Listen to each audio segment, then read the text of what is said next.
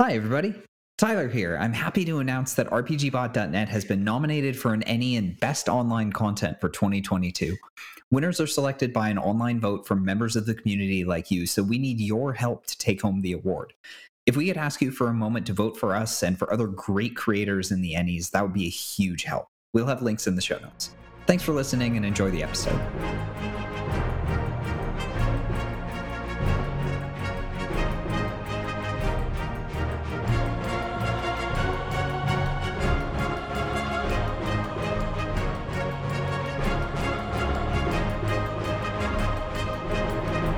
Welcome to the RPGBOT.News. I'm Randall James, and with me is Tyler Kamstra. Hi, everybody. And Ash Eli. Hey, guys. All right, Tyler, what news are we newsing today? Well, today we're going to talk about the recent released Journeys Through the Radiant Citadel. This is the new adventure from Wizards of the Coast for 5th edition D&D. It's been delayed for a bit over a month, and hotly anticipated, delayed for a bit due to, COVID-related supply chain issues.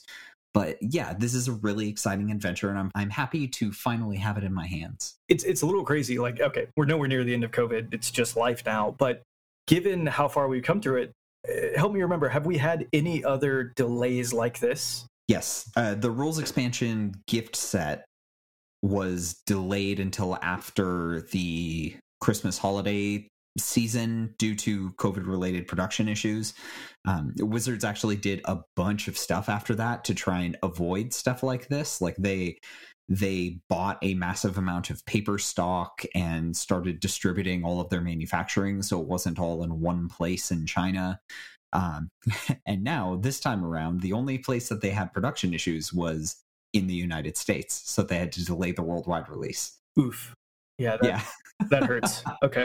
But, they tried. I know people who can't get whole kitchens right now, so I guess I shouldn't be so surprised if it's getting hard to get books out. Yeah. Cool. So what's special about Journeys to the Radiant Citadel? Well, there's a lot of special things about this. Probably the most high-profile thing about it, this is the first time that Wizards has published an official adventure written entirely by people of color.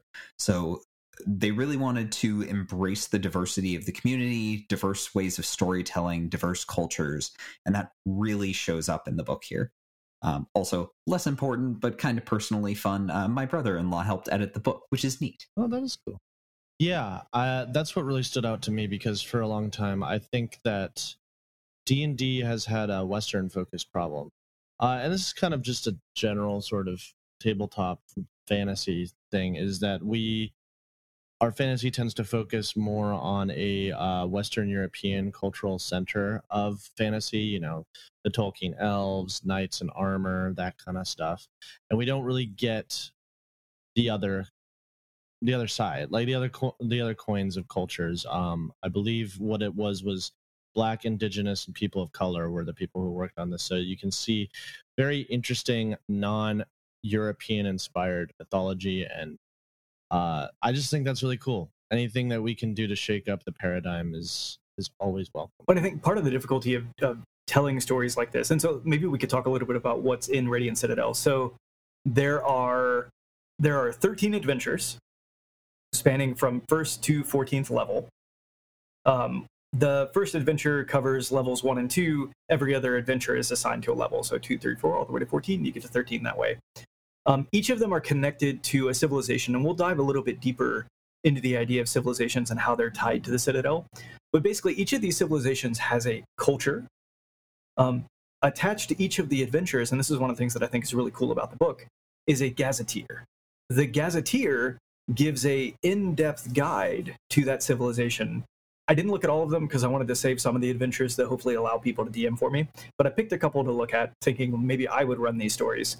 And what jumped out at me is when you looked at the gazetteer, you could see clearly what cultures likely influenced this culture, and then the places where maybe it deviates from the history of that culture, and maybe they're trying to tell a richer story, a more forward-looking story.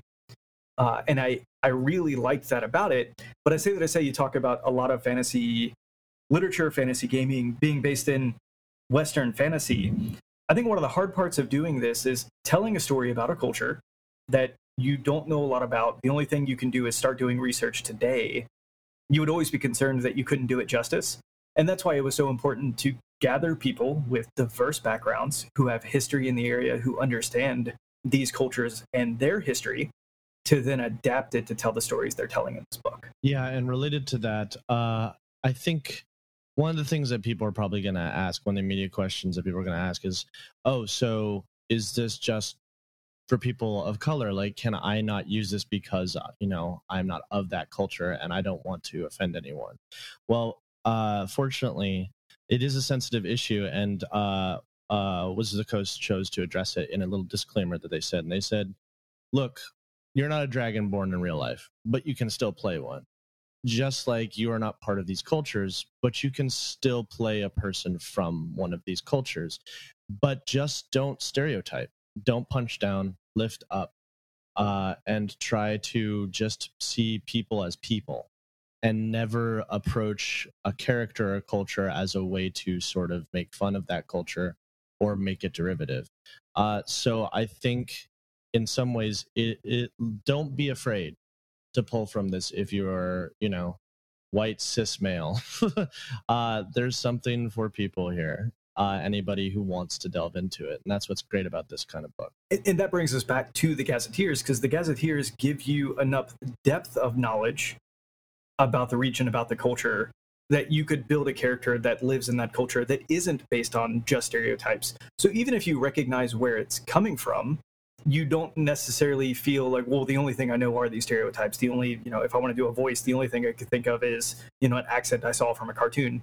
You don't have to do that, because the Gazetteer is going to give you the information you need to respectfully play somebody from the culture in this game. Yeah. And the more we get of this kind of stuff, the more that people can stop bringing in stereotypes for their systems, like the classic trope of Arabian Nights, the desert sort of region, or the Mayinka tech sort of thing. Like, the more that people are exposed to this stuff and are more educated on the mythology and the culture of the people who actually live that, the more that you can use that without being derivative or stereotypical, like you were saying, Rand. All right, so I think we should actually spend more time talking about the Radiant Citadel. Yes. So what is the Radiant Citadel? It's a building that glows. No? No. Well, kind of. A little bit. Hey, Ash, why don't you take this one? So the Radiant Citadel is an extraplanar city. It is located in the deep ethereal, which so there's the ethereal plane, where if you cast etherealness on yourself, that's where you end up. Like, it's sort of like the border between the planar prime material plane and the realm of the dead. The deep ethereal is like, you have to actually cast plane shift to get to the ethereal realm. The deep ethereal, it's way deep. There you'll find ghosts, spirits. Sometimes they're malicious or malevolent, but this is located, it says that if you try to look for it, you will find it rather quickly, because it is meant to be a refuge for people. Specifically, it acts as a refuge for people from around these different cultures that created the Radiant Citadel. It was founded by 27 different civilizations. And at some point, something happened and they abandoned the city.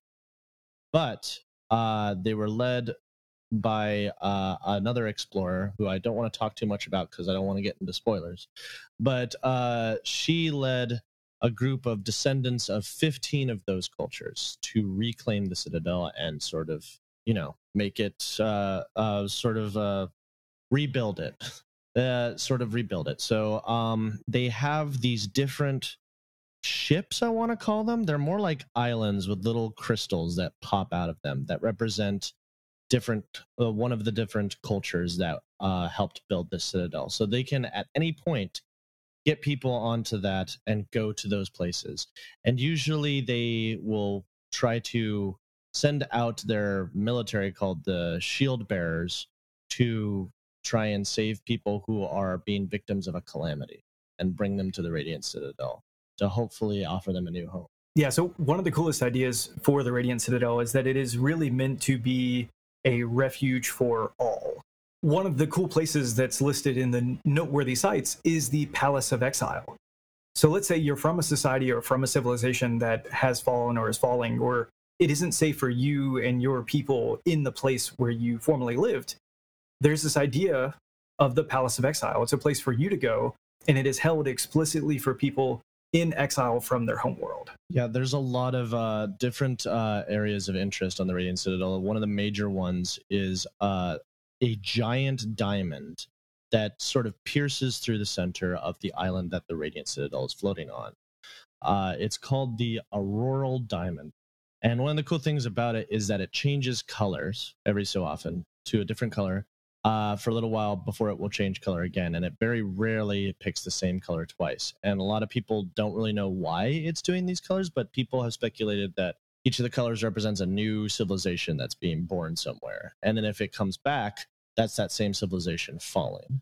But no one's quite sure. But the cool thing about the Auroral Diamond is what's underneath it.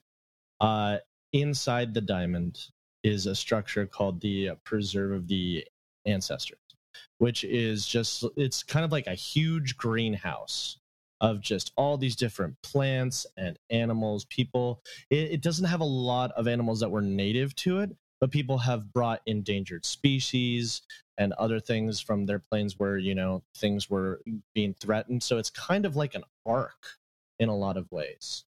And in that same Preserve of the Ancestors, first, that's where the council that runs the city, one representative from each of the 15 nations that has been rediscovered, meets. And there are these really cool things called the Dawn Incarnates. So the Dawn Incarnates, so each of the civilizations has a gem that is connected to it. That I mentioned before about the ships that have a gem piercing it, much like the same way the Auroral Diamond does.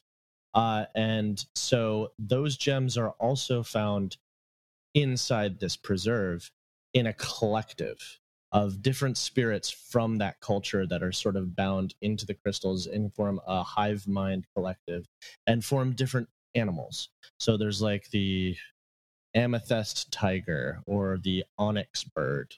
And they're meant to be a repository of knowledge and wisdom about these different cultures and their histories. And when a new person is elected to the council, they first have to go to all of the surviving Dawn Incarnates and face different tests from them in order to fulfill the requirements to be added to the council. Now, they have found one of the Dawn Incarnates is inert from one of the other civilizations that hasn't been rediscovered yet. And so they're hoping that if they find the rest of these, the Dawn Incarnates will come back. Yeah, so the implication we talked about, we know 27 civilizations founded it. We know 15 of those civilizations we can confirm are alive and well. And the Radiant Citadel doesn't, the book itself, doesn't define what the remaining 12 civilizations are. The details that they give you, one is that we have the Sapphire Wyvern, which is it's the dead Dawn Incarnate. And so they see this and immediately, okay, well, now I know it can die. In the lore that they're giving you, they gave what Asha mentioned a second ago as well, this thought that maybe when a color repeats itself in the Auroral Diamond, that maybe that means the civilization ended.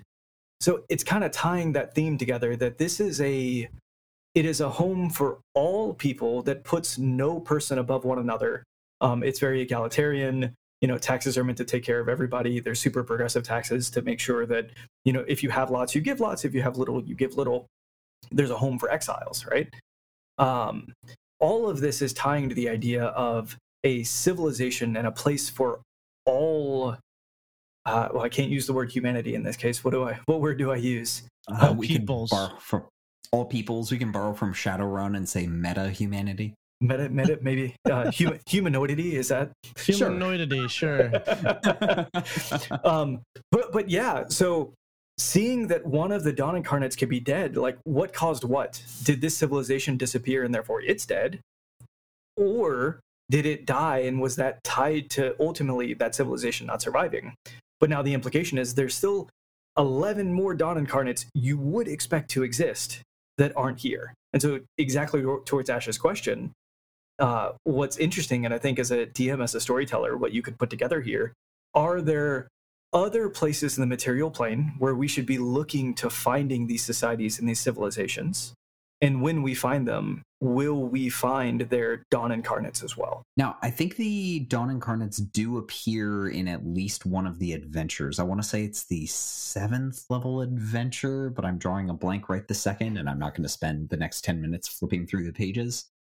I'm getting thumbs in various directions. That's actually one of the civilizations I read, or one of the civilizations. There you go. One of the very few adventures I read was 7, because I have a bunch of level 7 characters running around me that I was thinking it'd be fun to run this one shot for.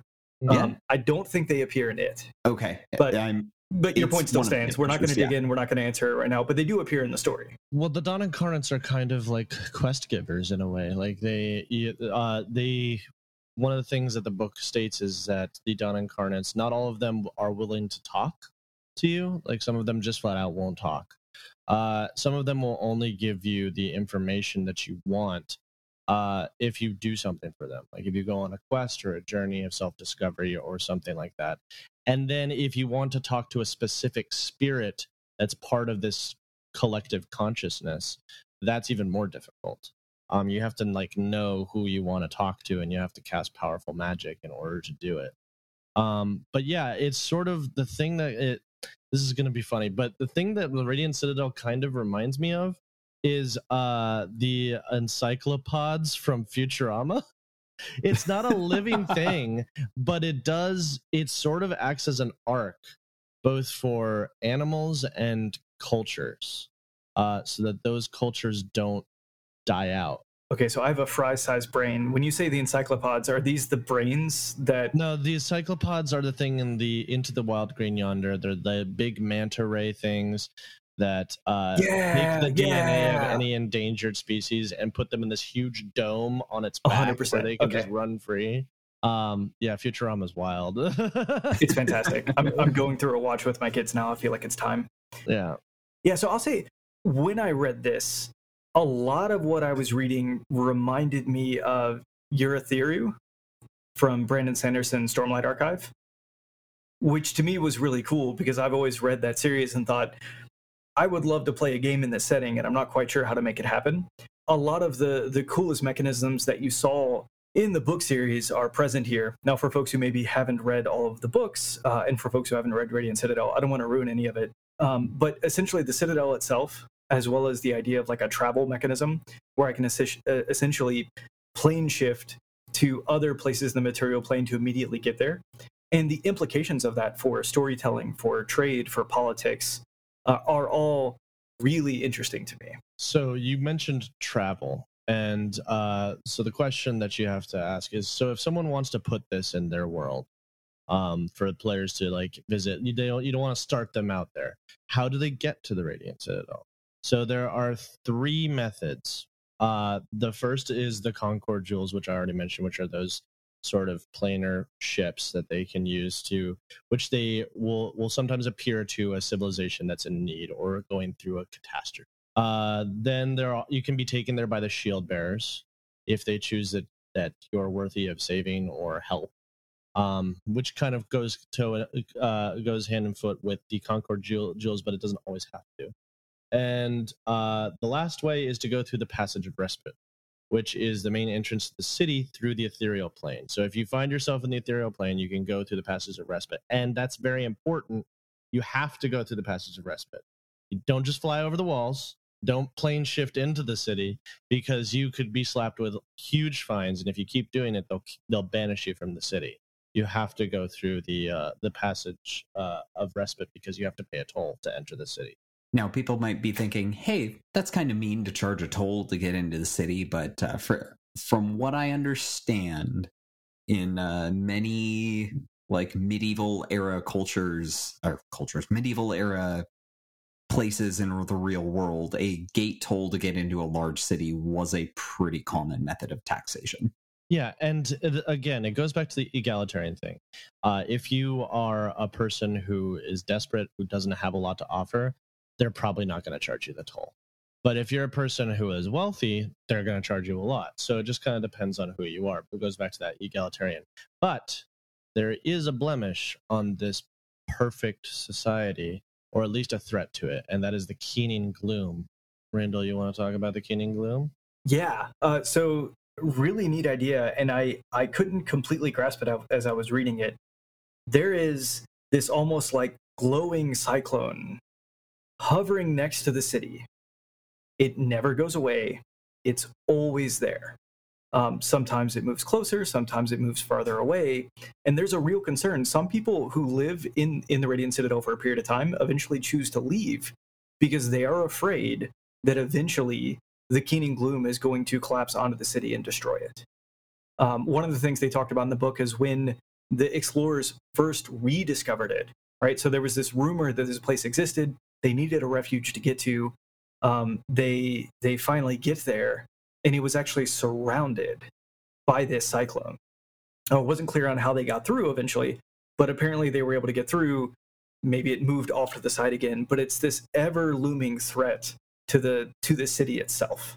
Yeah, and there's also a threat that if so like I mentioned before, the Council of Ancestors, I believe that's what it's called. You have to correct me if I'm wrong, but feel free to at me. But the council is composed of 15 people, each from the rediscovered cultures. The speakers. And the speakers, thank you. There we go. Speakers, and so if one of them steps down, they serve for a term of 10 years. And if one of them steps down or dies, and that person isn't replaced within 30 days, everything in the city starts to shut down. The ways for it to generate food, light, water, all of that starts to shut down. The same thing happens if those speakers leave the Citadel for longer than 30 days. So the Citadel is very much tied to those speakers. And that's kind of why it comes back to the idea of, well, it's not just a ceremony why you have to get permission from the Dawn Incarnates to be a speaker. It's not just ceremony. It's an actual functioning part of making sure that the Citadel actually functions. Okay, so yeah, That's more about the speakers. There's a lot of really cool stuff. Yeah, it's really cool. They are elected, so there is democracy. If you're from a society, which that speaker is representing, you would vote for that speaker. But let's say you're from a society that isn't part of the original 27 and therefore isn't part of this 15. You get to choose basically what speaker do you want to vote for? Essentially, what society do you want to align with? And then you still get to have a vote for who's the speaker. If that person wins the speaker through democracy, they then have to go and talk to the Dawn Incarnates to ultimately get the final approval. So it's kind of a two-stage. First the politics, and then they judge your character. Maybe we should flip it, but here we are. And as Ash pointed out, like, it's super critical that these people be, let's say, good of heart. One of the things they talk about is they fight violently. They argue violently. I shouldn't say they fight violently, because that's literal violence. Let's try that again. They argue vivaciously. Yeah, and each one of them gets a very strong veto power.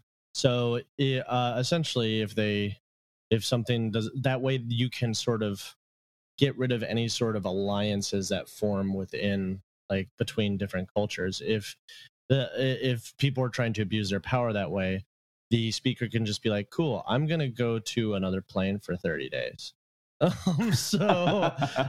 is a very strong veto power that they have. I read it as more than that they can make the decision to shut down all of the Concord jewels and therefore not allow goods to travel back and forth from other societies into the city. Did you read that the same way? Yeah, no, that is another power that they have. Okay, I just forgot about it. But what the last interesting thing that I want to say about the speakers is that the way that they meet is also really interesting. So remember I mentioned the preserve of the ancestors. It's not just a greenhouse, it's also their state building, because in the center is a large amphitheater. And that's where the counselors will meet and argue. And anybody who lives in the Citadel is free to come in and watch and give their opinions. So it is very much a democratic sort of system, not just a representative sort of system. An open democracy. An open democracy. Yeah, so to talk through the implications of that, though, so the ability that if I don't like something that's happening, if I disagree with a decision that's being made, I have the ability to shut down the city effectively, to not allow goods to come and go, which means that all taxes and tariffs are also there. We can't fund what we're trying to accomplish. They say that the shutdowns aren't something that happen often because the threat of this are enough to make them have their conversations, have their disagreements, come to a conclusion. Two interesting pieces, and this is where like I really see this as aspirational. I think that they were trying to write something beautiful, and I think in your storytelling you could use this to put together really beautiful stories. Each of the speakers represents a different society with different culture, and it would be very difficult ultimately to find like homogeneity in the conversation to agree to ultimately what are they trying to accomplish. In addition to this, each speaker is loyal to the Radiant Citadel, not to their home civilization. So if you are a speaker, you are trying to represent your people as best as you can, but putting the interest of the Radiant Citadel first, while also dealing with all of the politics of your home society, pushing on what they need from the Radiant Citadel. That's a super stressful situation if you think about it. Yeah, I think it even mentions, it even mentions that the speakers, if given the choice between aiding the civilization that they came from or the Citadel, they must always choose the Citadel. Exactly. Yeah, so I think there's a lot here for storytellers. I think if you're a person wanting to put together a story that kind of fits within what we've talked about, 100% just for the lore, Radiant Citadel is pretty awesome.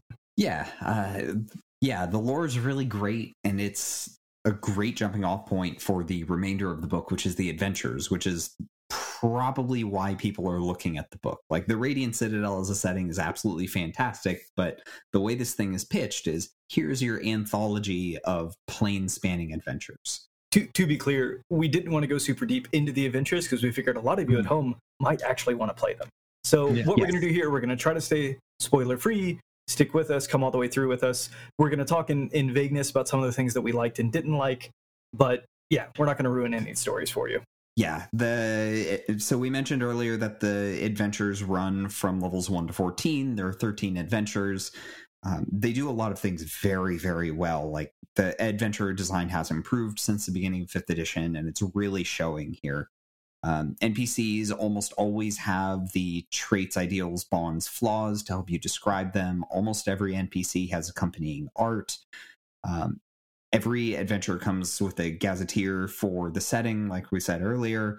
Each one of these adventures is completely standalone, so you can run them as standalone adventures or just back-to-back as a series of short adventures. I wouldn't quite call it a campaign because there's nothing actually linking the plots of the individual stories together, so this is very similar to other adventure anthologies like Candlekeep Mysteries or Tales from the Yawning Portal.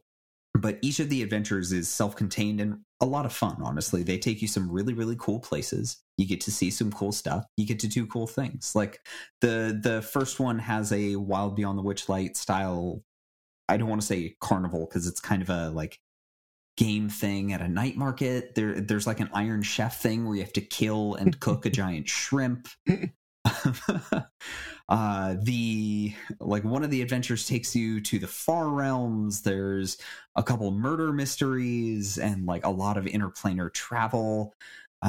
One of the adventures you get to dance with capybaras. Like, there's some cool stuff in here. There's a lot of fun ideas. There's a friendly skeleton. Yeah. Friendly bones. Yeah, some of the things that I liked from the adventures, you talked about fitting it into your own game. One of the things that I thought was cool is, depending on the setting you're playing in, the adventures will give you ideas for hooks for like, well, here's where this particular city-state or this particular society might exist in Eberron, or where it might exist in Forgotten Realms. So the idea being that there are multiple settings in D&D 5e. Not everybody's playing in the same setting. But if the lore of the Radiant Citadel is that it links you to places in the material plane, here's where you might put this place. And so immediately it can fit without kind of, you're not going to have to do a lot of twisting to make it fit the lore that you've already been building. It's just going to fit. Yeah, weirdly, the adventures actually don't do a lot to directly tie themselves into the Radiant Citadel. Like, each adventure begins with possible player hooks to bring the player characters into the adventure. And the one sentence thing for Radiant Citadel is just, if you come from the Radiant Citadel, you arrive here. That's it. Considering how much detail they put in everything else, that seems kind of shallow, but if your players are here for that kind of episodic, self-contained adventure feel, Like, yeah, it's going to feel fine. And just say that the Radiant Citadel is where they go home to at the end of the adventure. Well, actually, I believe in the Radiant Citadel section, they do have a table that gives adventure hooks for each of those different adventures in the Radiant Citadel. I could be wrong about that, but it is not as detailed as some of the others, for sure. But yeah, no, I like that you can just kind of plop these down into whatever setting that you want. And it is important to note, the Radiant Citadel is not multiversal. So it's not going throughout the multiverse. It is specifically on one universe, and it is connected to different civilizations on the prime material plane. So all of these civilizations exist on existed on the prime material plane. So yeah, if you're like, ooh, this is sort of a soft planescape sort of thing, it's not that. All right, so let's go around. Let's talk impressions. I really liked it. From a DMing standpoint, I would love to use the Radiant Citadel as much as I would like to actually use the adventures themselves. Yeah, I'm currently wrapping up a campaign that I had been running for a long time, and I'm doing a sequel in Pathfinder, and I'm pulling inspiration from Radiant Citadel for this. Obviously, I can't, port it directly because it's Pathfinder as opposed to 5e. But yeah, like this is just such a cool concept that I really want to just use, and it makes a lot of sense to just because it is not bound to any specific location. It is just the deep ethereal. Like every world has an ethereal plane. So yeah, you can just kind of put this wherever, and it probably won't affect your lore too much. Yeah, I like this a lot as something to keep in my back pocket. Like all those adventures, they're not one session length, like maybe 2 to 3 sessions each, but that's a great thing to keep in your pocket for like, oh yeah, my regular DM is out of town for a couple of weeks, so somebody can grab an adventure and run it for the group. You can drop in brand new characters and it'll work just fine. So I love having that option. I love a good self-contained short adventure, so I'm really excited to have this on hand. Awesome. If you've enjoyed the show, please rate and review us on Apple Podcast and rate us on Spotify or your favorite podcast app. It's a quick, free way to support the podcast and helps us to reach new listeners. You can find links in the show notes. You'll find affiliate links for source books and other materials linked in the show notes, as well as on RPGBOT.Net. Following these links helps us to make this show happen every week. Well, someone picked the perfect time to flush that toilet.